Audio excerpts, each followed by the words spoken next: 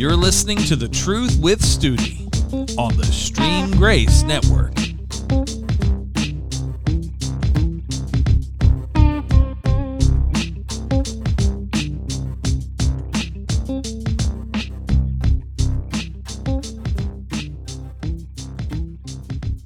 Hey, how is everyone doing out there?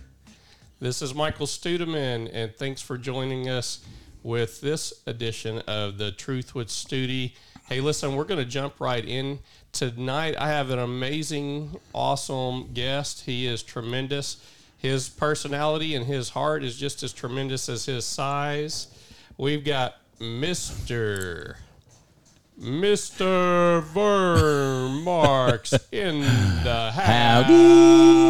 What's going on, man? Hey, man. Listen, I think that I'm going to take that as a compliment, right? Tremendous as you meant my personality, right? We met PHAT, okay? That's right. That's right, man. Absolutely. Okay. PHAT. All right. Oh, man. Well, how's it going, buddy? It's going great. It's going great. I'm glad you're joining. You're joining. This is the second week we've done a live broadcast with the Truth with Studi. So it's still new, trying to overcome technical difficulties still. And yeah, I see that. So yeah, man. So and if you're listening, welcome. And this will be replaying as well. You'll be able to see it in the archives once it's done. This is going to be a second, a part two. To one that I did at the beginning of the month because of this being June and what they call Pride Month. And so I wanted to bring Vern in here because he's got some amazing perspectives that I wanted him to share with everyone today. And if you don't mind, Vern, I'd like to jump right into this. Yes, amen. I appreciate it. Well, let me just first say I appreciate you having me on, buddy. And since we do a lot of ministry together and have known each other for quite some time now,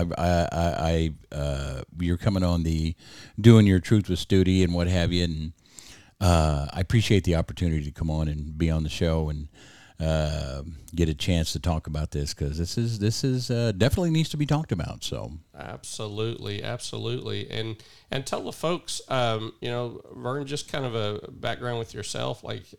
How did you come to Christ and become a Christian? Oh, well, that was, it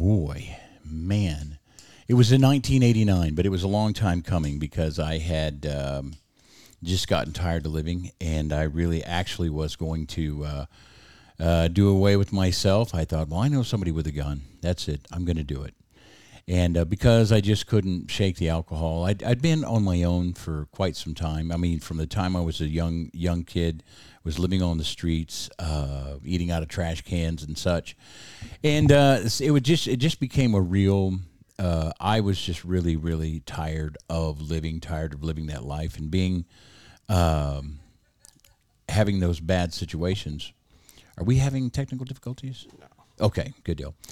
But where it finally came down to it, on my way, I was going to sit up under the bridge and just put a bullet in my head. Well, on my way there, this thought came to me to go talk to my sister. She's a Christian, and so this was in 1989.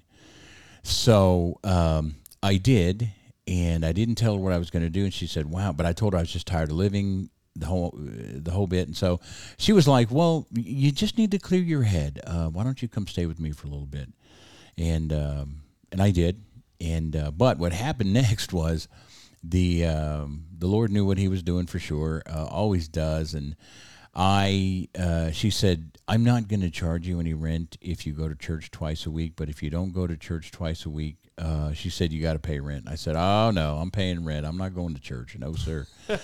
And so I left it at that, but I never had the rent money, so I had to go to church. So I went ahead and went to church, and now she tells me that I, first of all, would just mock the preacher every week, mock the preacher. Now, I don't remember that, but she said you used to mock him, and then one day, she said it just it was getting less and less, and one day you said nothing all the way home. And but it was that next week that I gave my life to Christ. But I remember that he just said, if you have messed up your life and you don't know what to say to God except help, come on down here and we'll ask God to help you. And so I went down there, and it was just that long walk down to the front, and they asked me if I'd ever given my life to or surrendered to Jesus Christ, however they put it, and I said, I have no idea what you're talking about. And so they're just like, well, you can do that right now, and we're going to pray with you. Just repeat this prayer. And I said, okay. And after that, they started sputtering in tongues, and I was just like, what is that?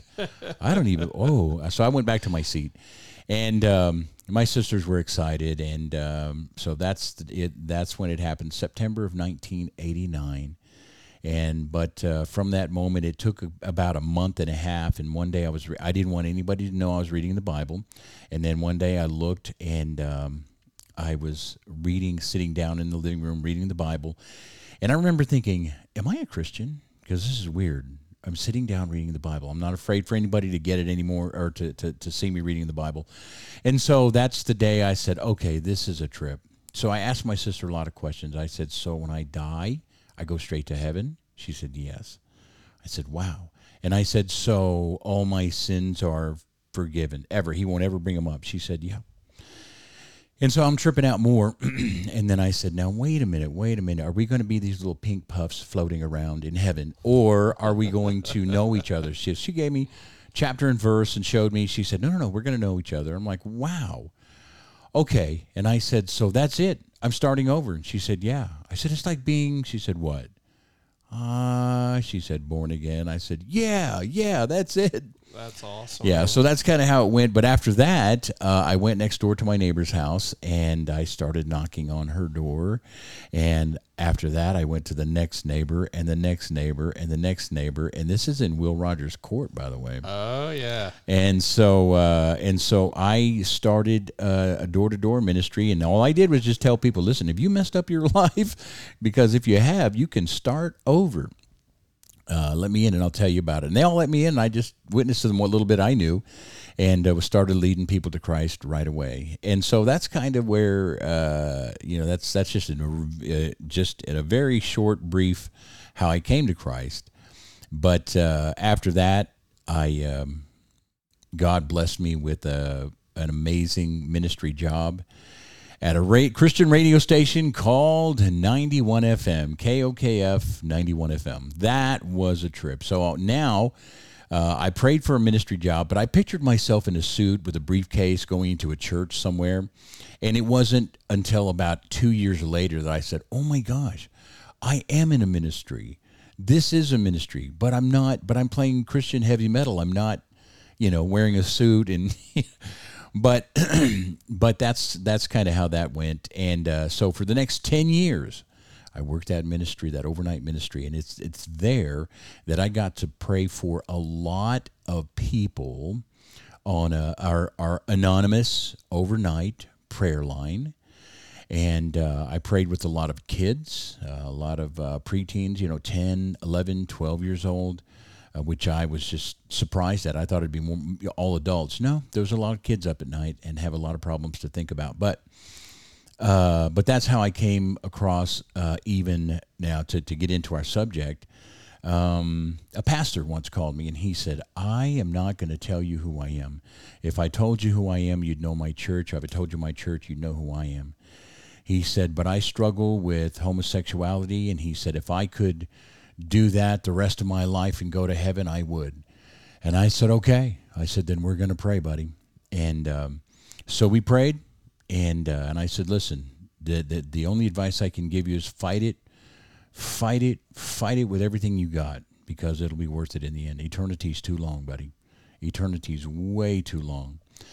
And so, I got to pray with people like that over and over again, thousands of people over 10 years, and 8 hours a day, 6 days a week. And so this one right here, there's absolutely nothing. After 10 years of that, there's absolutely nothing that you could surprise me with that people need prayer for. nothing I tell you. Well, I'm sure that's the case. I know you've had your own church. You've done 91 FM. Yep. You've done youth ministry for well over a decade, and I know you have an amazing anointing. Over 20 years now. Oh, that's amazing. Yeah. Wow. And you going back to that, with all the street ministry you've done, people on the on the radio, Yeah. children. I mean, you've dealt with every person from every faction of life that's dealt with every sin under the sun. Yep. So, what would you say, is there one sin that's greater than another, or is just sin? Well, after everything, you can look back and, I mean, even if you read the Bible, if you read the Bible religiously, and you go through the Old Testament, New Testament, Old Testament, New Testament, you see over and over again that there is no one sin that's greater to God. And when we're talking about pride here, we're talking about Pride Month here, homosexuality, lesbianism, and every derivative thereof. The thing that I see a lot of religious circles, Christians, churches do is they have actually, I don't know if it's on purpose, but maybe inadvertently given it a platinum taboo status, if you know what I mean. Right. They're like, ooh, it's that. Oh, no, you're terrible, you're wicked, and what have you. And I'm like, well, okay, but, I mean, that's not how it should be. It doesn't deserve, sexual sin does not deserve attention, special attention, or platinum taboo status. Even if it is homosexuality, lesbianism, bestiality, or any variation or derivative thereof. Their sin, like any other sin, it's bad, and there's eternal, terrible consequences for those who are actually in the continual practice of those sins. So, like anything else, like any other sin, I've known people who just could not tell the truth. I mean, couldn't tell the truth. A bunch of friends of mine and I got together to talk to this one guy. And we're like, man, we are tired of your lies. You tell these lies like we believe them. You're crazy, man. And we're tired of it. Man. He said, okay, yeah, I got a problem. I'm sorry. It's just that, whenever I was a kid, and I was beat up and, he just gave all this great big old story. And we're like, oh, is that right? And like, oh, man, I'm so sorry and what have you. And all of us just looked at each other instinctively at the same time. We're like, he's lying again.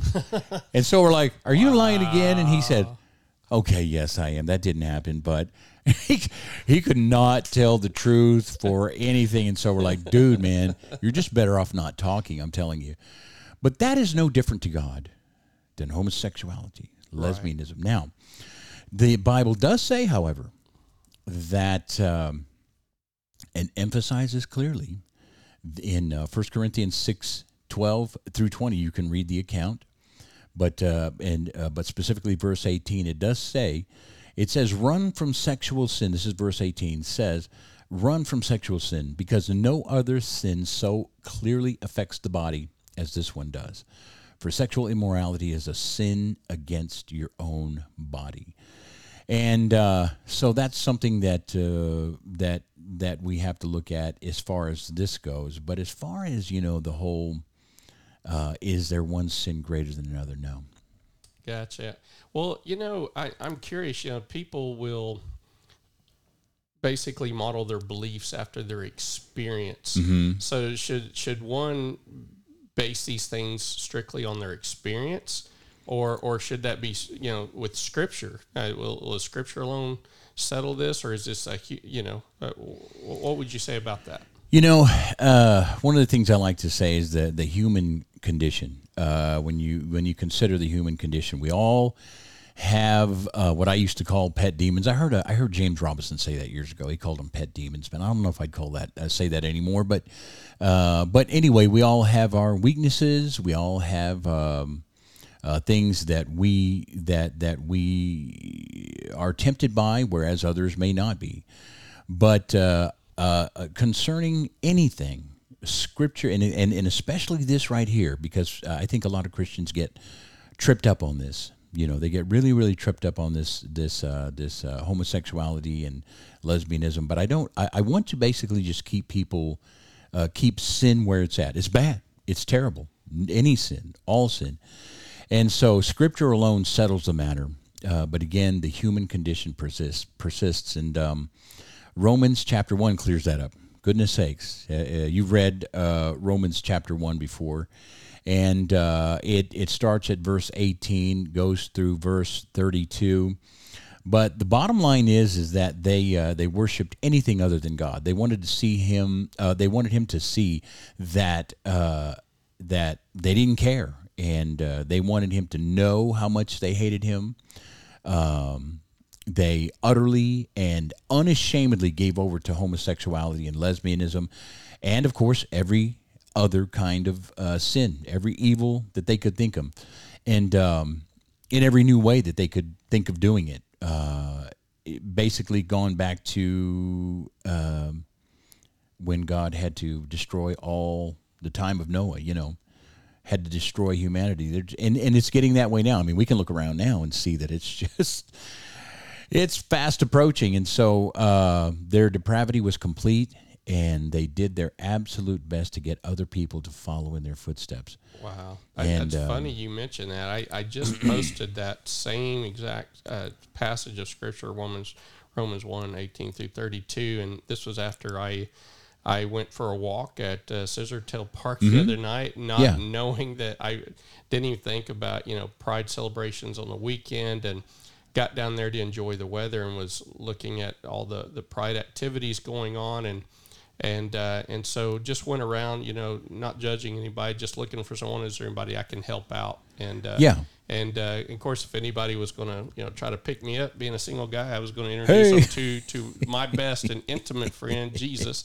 I've already got a dude in my life. His name's Jesus. But it's funny you said that, because just looking at this culture, looking at the current situation, I mean, you can't describe it any more clear or to the exact point as what Romans 1, 18 through 32 says. So it's like they say, the Bible, what did they say? The Bible's not a story of what happened, but it's what always happens. So that's just funny you bring that up, because I posted that same exact thing.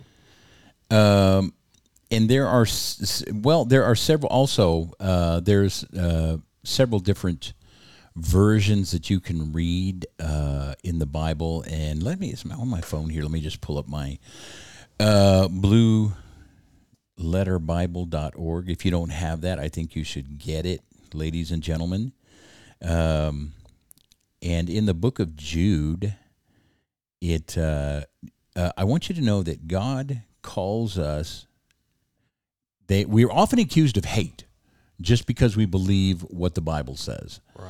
And but what it might curl their hair a little bit if you agree with them that yes, God does call us to hate. Mm-hmm.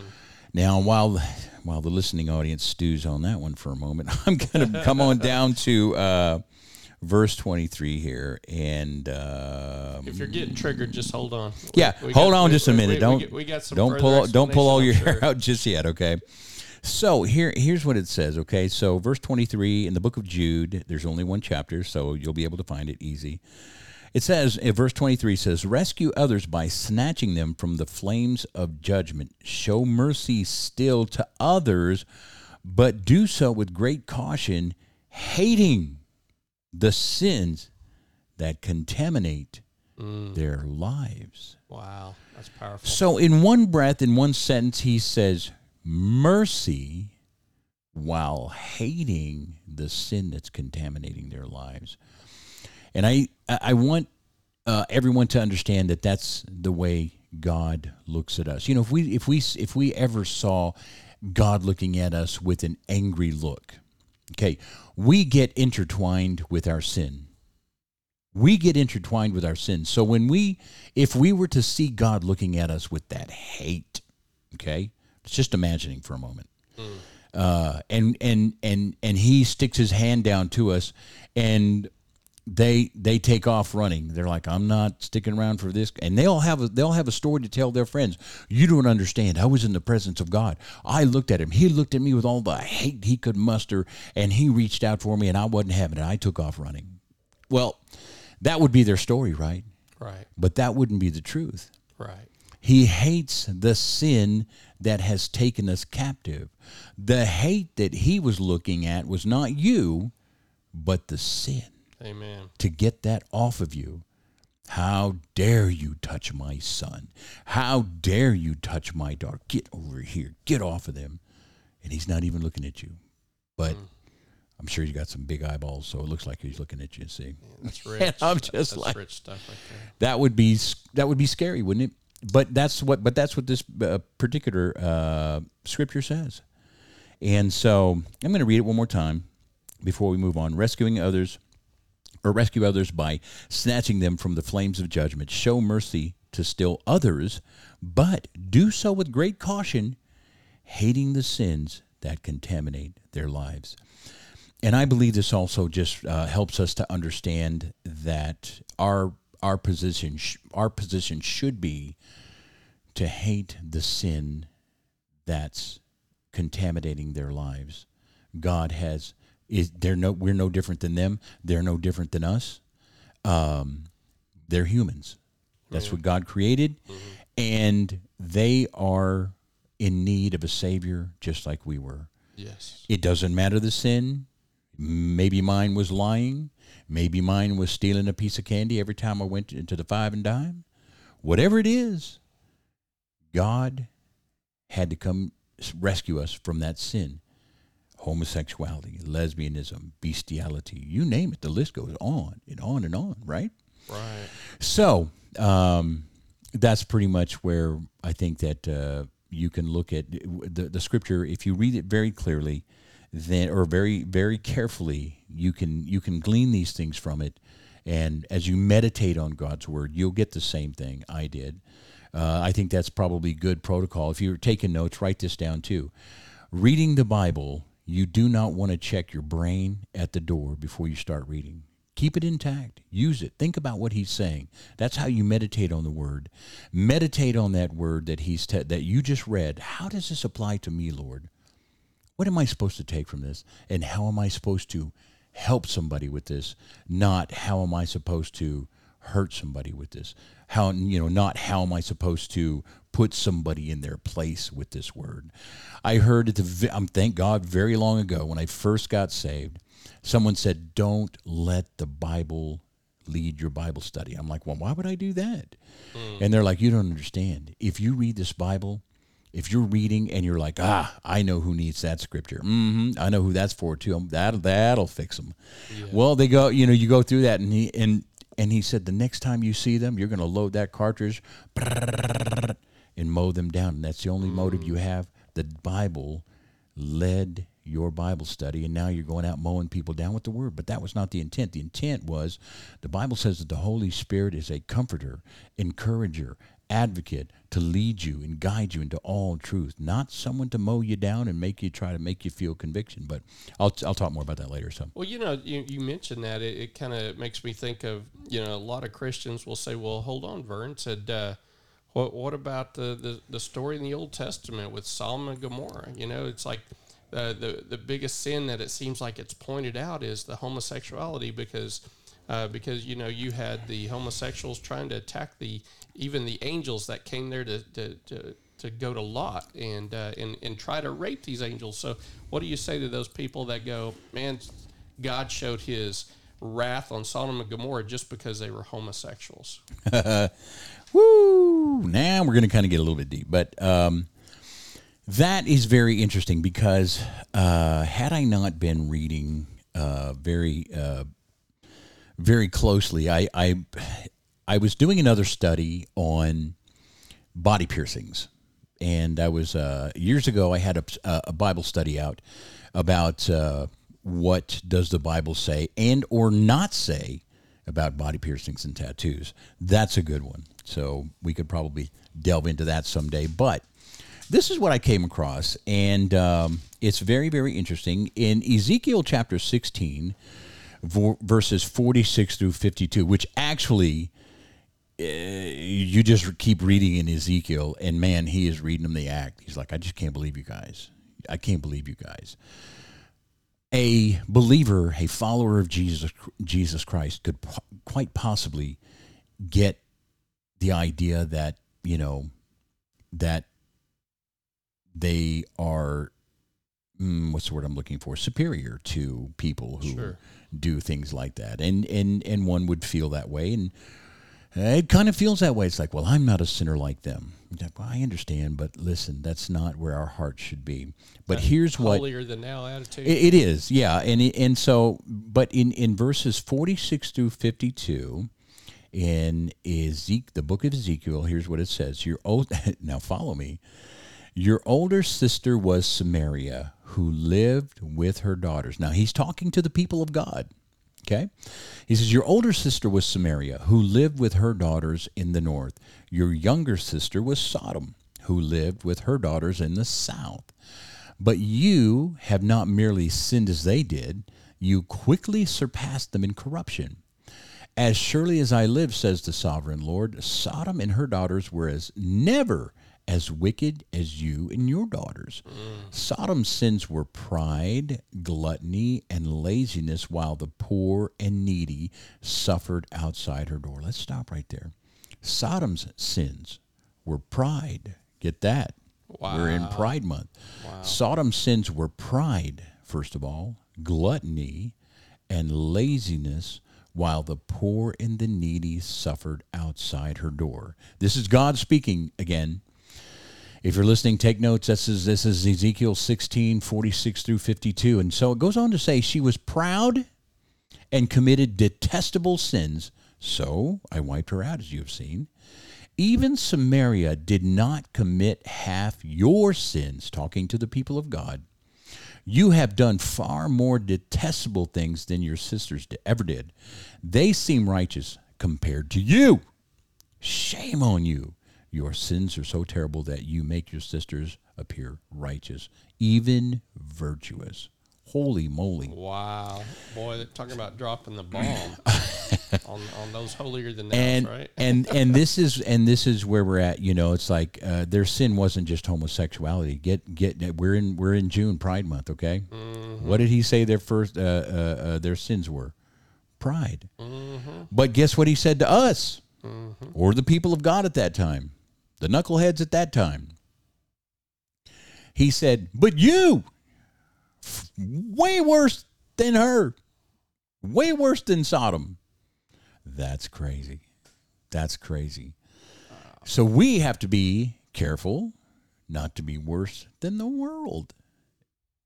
I mean, read it and weep, because it says so in other parts of the Bible. Look what it says in Matthew 11:23. And you, people of Capernaum, will you be honored in heaven? No. This is Jesus speaking. No, you will go down to the place of the dead. The Greek says Hades. For if the miracles I did for you had been done in wicked Sodom, it would still be here today. I tell you, even Sodom will be better off on Judgment Day than you. Wow. Now, that's just 2 scriptures, but there's so many more. Well, and that one is in red. That's Jesus talking, right? Yeah, absolutely. So that's something that has to be taken into account as far as our ability to reach the lost, the ability to reach people without being taken aback, without being aghast at what sins people are committing. I'm telling you, it just doesn't matter. It doesn't matter. You reach them with the same love you would anybody else. And so, again, it does not deserve a platinum card status, because that's what they think. And I think what fuels their pride a lot of time is the response they get from the religious community, because the world is just accepting. Right. They're just laying down and accepting it. Like, yeah, we want that too. But it's the Christians and the religious world, and not that we shouldn't be against it, okay? But to be so moved by sin or place sin on different levels that, that's the worst one. Oh, we got to stand against that. It seems like it'd be murder, Right. But that's not the case. So I don't know.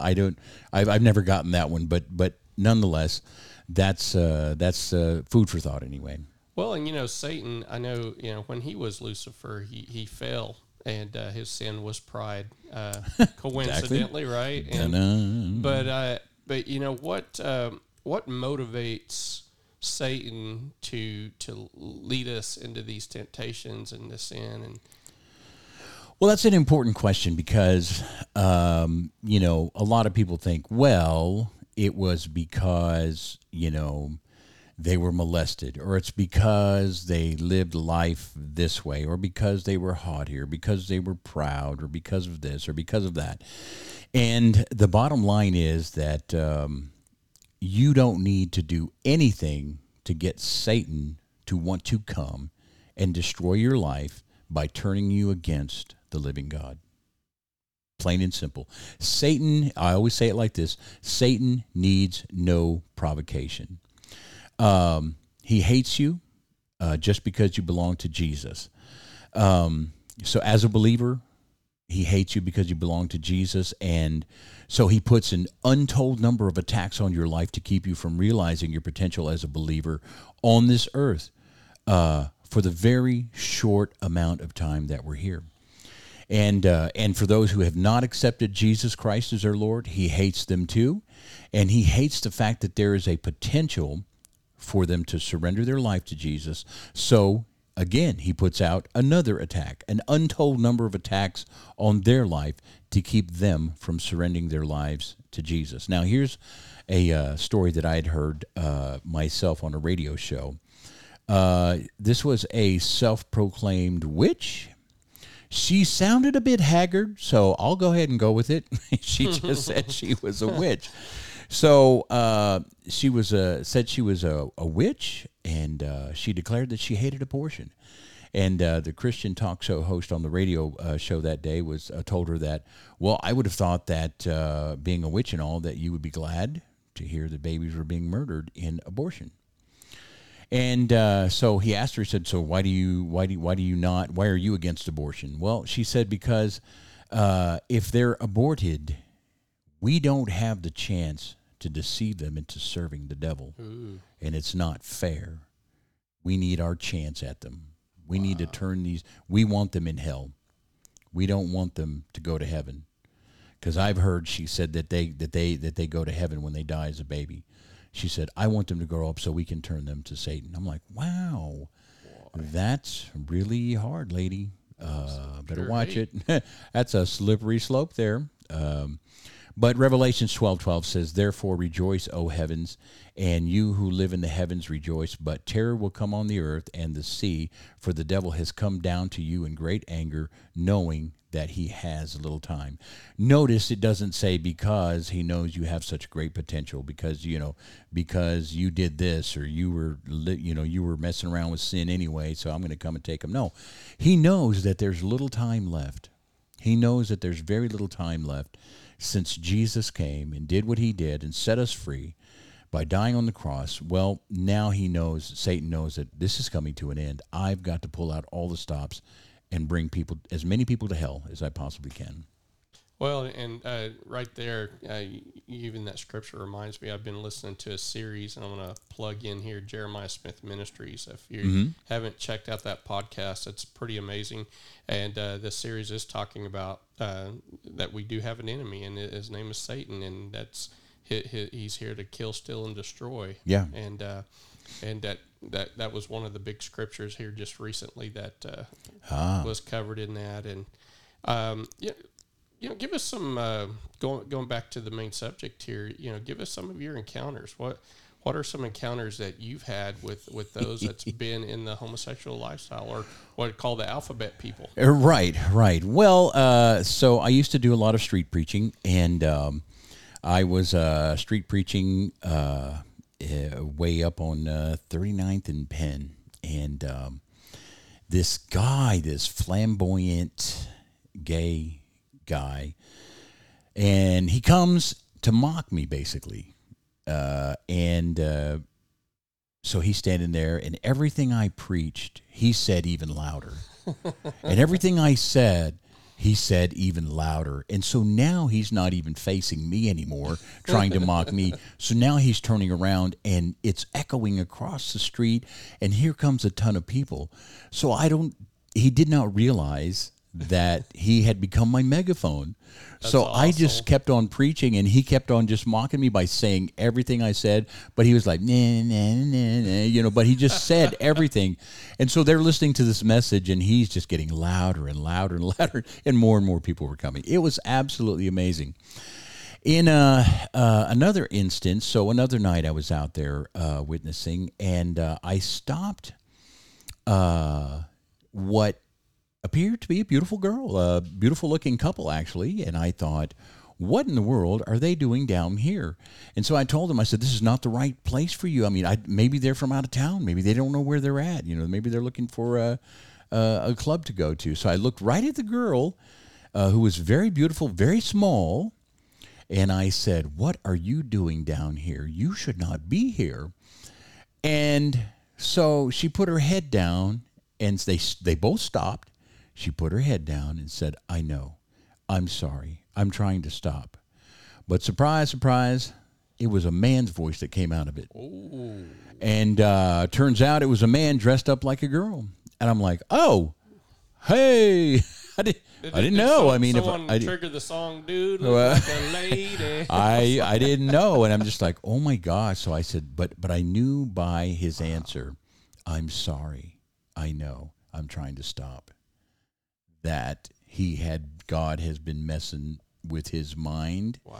Or as he would probably think, messing with my mind, trying to get me to stop this lifestyle. But God had really made an impact on him. And this was just a witness to him, a confirmation that he really, really, really needs to stop. That's awesome. On another occasion, there was a guy in a coffee house I went to. Now, my crew ended up at this coffee house. We didn't know. It was the only thing open that night. We had Bible study Saturday nights, and we hung out at my house for a long time. And then someone said, well, there's this coffee house that's open. So we're like, oh, okay, well, let's go there. Went there, and all got inside, went past the register, ordered our stuff, our lattes and cappuccinos and what have you, and had a seat, pulled the tables together, had a seat. But as we looked around, we noticed that the guys were with the guys and the girls were with the girls, and we were like, oh, my goodness, where are we at? So that's how we ended up there, and we kept going back. Well, one evening, I was talking with this guy, Vince, and he told me his story I asked him, I said, so how did you end up this way? I said, you obviously don't have no problem with us being here, so talk to me. He said, well, that I kept getting kicked out of youth groups all his life. They said that I'm trying to make people gay, is what they said. And he said he declared that he was not gay at all, but knows that he kind of sounds effeminate, sounds like a girl, but he said to him, he just sounds like him, but according to them, he's trying to make people gay. But he said, I'm not attracted. I wasn't attracted to guys. I wasn't gay. He said, I'm going to give it one more chance. He got kicked out of church after church. And so he said, I'm going to give it one more try at a new church. And sure enough, he did. And they kicked him out saying the same thing. And so he said he left that church. He stopped trying to go to church. And he said, I'm going to go ahead and try this gay thing since that's what everyone said I was. And so he said they might be right. So he left the church and never looked back. Man, that is sad. And I thought, that's just terrible. And he said, yeah, I know, man. But he said, people have tried to preach to me, and they said they're sorry that those people act that way. It's wrong. He says, but it's too late. I am like I am, and I like the way I'm living. I said, well, I'm going to pray for you, buddy. He said, okay, you're welcome to. He was a really nice guy, though. And then on the other hand, you have people who have just chosen the lifestyle. They come from a background that does not have the typical ingredients, absent parents, abuse. And so, again, back to Satan needs no provocation whatsoever. Right. But back to this coffee house. Here's the last one I'm going to give you. The coffee house, one of the owners, basically she there was a lesbian couple, and they were I don't know, they were just a little bit different. There was this one girl, and she was so nice, but the other one was just really mean. And I went up there one time, and I said, "Listen," I said, "God has given me a word for you." It was the younger of the two, and I said, "God has told me that you have given your life to Christ before, but you have strayed from the path." I said, "Is that correct?" And she said, "Yes." She said, "I went to this Baptist college in Shawnee, and I don't know what the name of it is anyway." She said that I used to live for the Lord all my young life. And I said, "Well, I'm not going to ask you what happened." I said, "But I'm just going to tell you what God said." And he said, "It's time for you to come on home." And I gave her, what happened was, I didn't, on this day, what I did is I wrote a letter to her, and I got a Dennis Jernigan song. Do you know who Dennis Jernigan is? Love Dennis Jernigan. Oh, man. And so I got a Dennis Jernigan song, and I said, "Listen, would you put this tape on?" This is how long ago it was, a tape. Wow. I said, "Would you put this cassette tape on, press play, and read that letter at the same time?" She said, "Okay, I will." She did. Well, a few weeks went by, and we came back through, and it was closed. It was shut down, gone. Wow.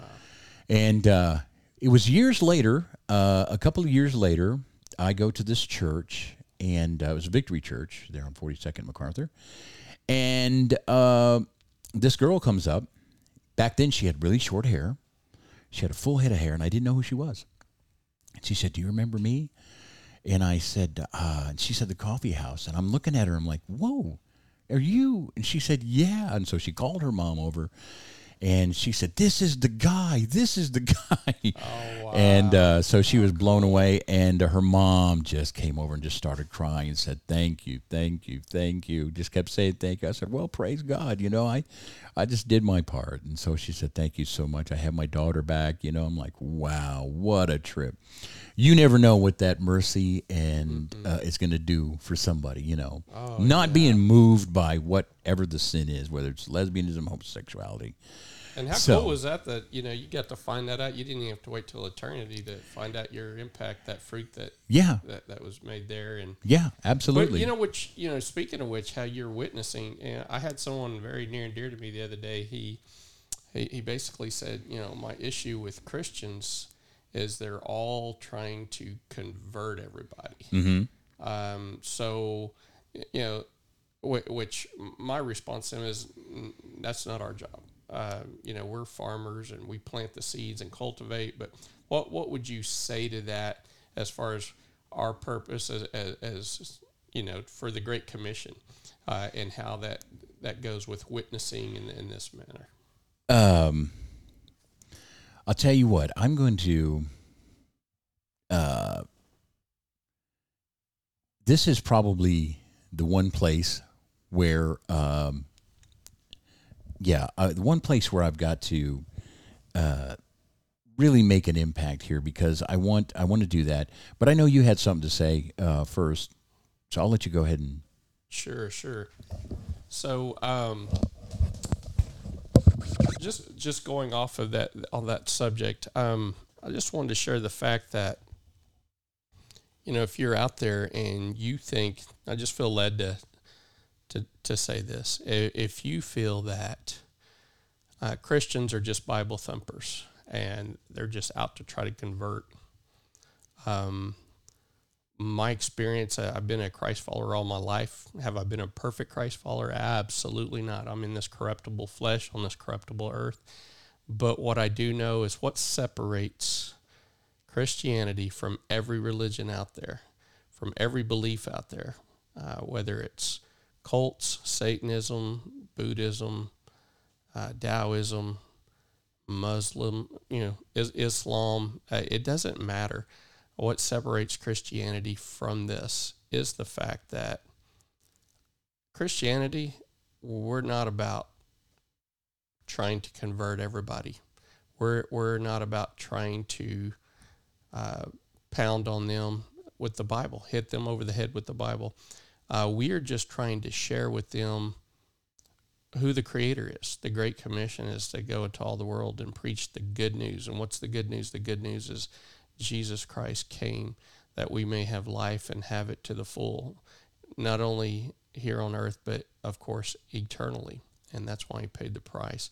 And so that's kind of what I meant by, we are farmers, and our job is planting those seeds and cultivating. And it kind of makes me think of just like the other day, I was in the park and these two young women, I had all my Jesus gear on. I didn't feel like walking, but I went out to walk. This was a few months ago.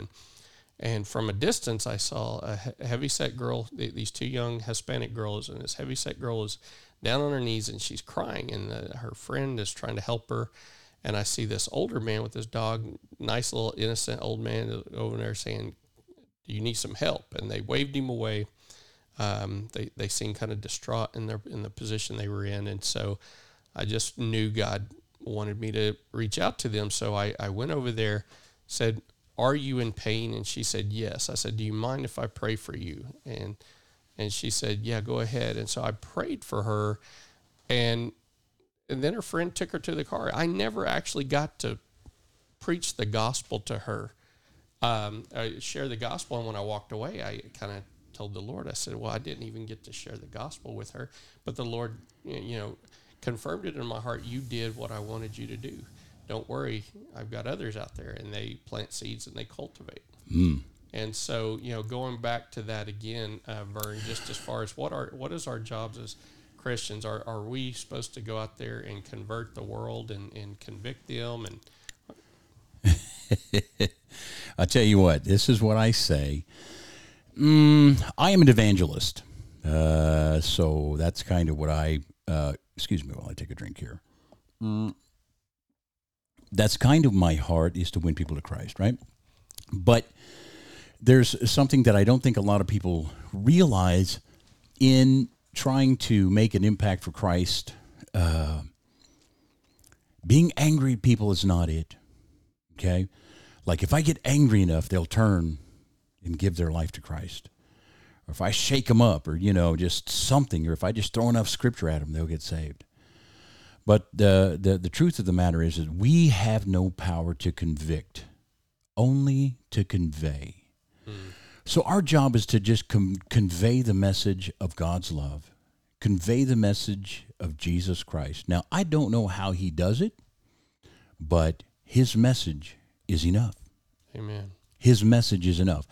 If we say we love the lost, now here's where I think that a lot of people miss it, and thank God we have someone who did it so well. Jesus. We're supposed to be more like Christ, okay? Every person has to look at your own heart and say, my job is to be more like Jesus, to try to be more like Christ. What did he do? How did he do it? The woman caught in adultery. Does it matter? Okay? It's sexual sin nonetheless, right? So breaking a covenant breaker too, relationships maybe. Whatever it is. But the bottom line is, if we say we love the lost, we have no other choice but to preach Jesus Christ, his cross, his death, burial, resurrection, and ascension. They have to hear the good news that because of what Jesus did on the cross, we can now come into the very presence of God. And get this, the Bible says, holy and blameless as we stand before him without a single fault. Now, first of all, I could have just said that tonight. Here's what the Lord says. You stand before him in his very presence, holy and blameless, without a single fault. And that would have been enough to rile some feathers. But that's good news, and that's the good news in case you're a believer and you've never heard that. Then that's good news for you today. Amen. So you're getting something out of that today too. So Jesus' final message was for us to go and tell everyone who receives Jesus as their Lord to do everything that he taught us. He didn't tell us to go and affirm everyone's sin of choice, no, but he told us to go and do what he did, exactly what he did. So that's what we do. Now, here's what the Bible says. I want you to just see what God's mercy is. If you're listening and you're taking notes, Hebrews 4:14 through 16 says, "Therefore, since we have a great high priest, Jesus, who has passed through the heavens, Jesus, the Son of God, let us hold fast our confession." Verse 15 says, "For we do not have a high priest who cannot sympathize with our weaknesses, but one who was tempted in all things as we are, yet without sin." And then verse 16 says, "Therefore, let us draw near with confidence to the throne of grace." And the other versions say, which I like, the New Living Translation says, let us boldly come to the throne of our gracious God. Boldly come to his throne. Now, you would think, okay, so it said, well, first of all, let me finish the verse 16. "Therefore, let us come boldly to the throne of our gracious God, so that it's there that we will receive mercy and find grace to help in time of need." Three things you need to notice here. One, you would think that the Bible says, don't come around God. You have sinned. You're all stinky. Stay away till you get it together. Then come back into the church house. Then come back into his presence. No, that's not what it says at all. It says, come boldly, because he was tempted in every way like we are. He was tempted in all ways just like we are. Yet he didn't sin. So he said, for that reason, I call the shots. He says, draw near, or come boldly into his throne, which is in prayer. That's simply what that means. And it says it's there that we will receive, first of all, get this, number one, mercy. That's the first thing you're going to receive when you get there. Now, the thing to remember is that mercy isn't needed unless judgment is demanded. So, in other words, if you've done something wrong, then mercy is needed, and that's what God will offer you. So, wow. So this is protocol when you've blown it, when you've messed up. When you've messed up, run to God, and he will give you mercy. And then grace, what is grace? Grace is unearned favor. The unearnable, unmerited is what they usually call it, favor of God. So mercy and grace. You get mercy, first of all, and then grace to uplift you. So the bottom line is this, and if you're writing notes, take this note down. Your sin is none of the devil's business. Now, you would think that it's all the devil's business. He deals in sin. He's a sin dealer, but no. Your sin is none of the devil's business. Why? Because of Hebrews 4:14 through 16, that says that God will get rid of it, get it off of you, and clean you back up. That's what he does. And then Ephesians 3:12 says, because of Christ and our faith in him, we can now come boldly and confidently into God's presence. Because of what Jesus did, everybody, no matter what their sin is, no matter what it is, whether it's pride, homosexuality, lesbianism, or any derivative thereof, can come boldly and confidently into God's presence. Had you ever seen somebody that said, I was lost in that world. I thought that's what I wanted. I thought I don't know. But Jesus came to me one night, and I was so ashamed of myself, but he lifted me up. And now I'm serving him. It is so amazing. So Colossians 1:22, check this out, says, yet now he has reconciled you to himself through the death of Christ in his physical body. As a result, he has brought you into his own presence, and you are holy and blameless as you stand before him without a single fault. Praise Goodness God. Sakes, that is one you gotta write that down and put it on your wall, tattoo it across your forehead, because you can't forget that. Amen. Colossians 2:9 and 10 says, for in Christ the fullness of God lives in a human body. Now this one tipped me over for a long time, really tipped me over. And you are complete in your union with Christ. The fullness of God. How full is God? He spoke everything into existence, the entire universe. How full is that fullness? But yet it dwelled in Christ, and now Christ is in us. And so he says, and because of that, you are complete in your union with Christ. So don't ever let the devil or the devil's messengers come and speak to you saying, you're gay, you're lesbian. That's it. Don't let them prophesy over you like that. There's no such thing. He said, you are, because of what Jesus did. And if you ask Jesus to come into your life, you are complete. And that is only a feeling, only a symptom of what Satan's trying to do in your life to destroy you. In the end, anyone can forsake any sin at any time and surrender to Jesus. And that's my message today. I want to leave you with Romans 10, 9 and 10. And that is, it says that if you confess with your mouth that Jesus is Lord, and believe in your heart that God raised him from the dead, you will be saved. For with the heart man believes unto righteousness, and with the mouth confession is made unto salvation.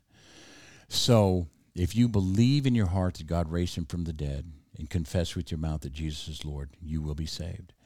That's awesome. So, speaking of which, now we're coming to the end of this message. There's some people out there that they're getting that conviction. They're getting that impulse you were talking about earlier. The Holy Spirit comes on there, and we don't know how that happens, but there's people out there, they're listening to this message, and so they want to do that. Would you mind leading them in that prayer so they can be born again as well, like you talked about? Absolutely. Okay. Well, then, if you're listening, then I want you to just do what I did when I gave my life to Christ, and 34 years later, it's stuck, because here I am still serving the Lord, more excited than I was at the beginning, because I know him better now. And so I want you to just repeat this prayer after me, okay? Say, Father, in the name of Jesus, I surrender my life to you. I repent of my life of sin. I ask you to come into my heart. I confess Jesus as my Lord. I believe that he died on the cross and rose again 3 days later. Help me to change and serve you all the days of my life. In Jesus' name I pray. Amen. Hey, man, that's awesome. We'll write that down, guys. That's your new birth date. Glory. All right. Well, Vern, it was awesome having you come out tonight and bless us with that message. And amen. Well, I appreciate you having me out, buddy. Yeah, I definitely want to have you on in the future. And I know we've got some other projects in the mix. And absolutely. So looking forward to that. We'll have announcements on that. But for you, our listeners, I just wanted to say thanks for checking us out again. And tune in. We will not have a live podcast this next Tuesday, with it being the 4th of July. I'm going to be in San Antonio, but be on the lookout for some announcements. We'll get something out there between now and the next 2 weeks, and this will be replayed in the archive. So if you didn't get to hear the whole message, tune in. And until then, yeah, that's right. You know it. You know it's coming. You have been served the truth. The whole truth and nothing but the truth with Studi and Vern. Hey, God bless you guys. Hey, God bless.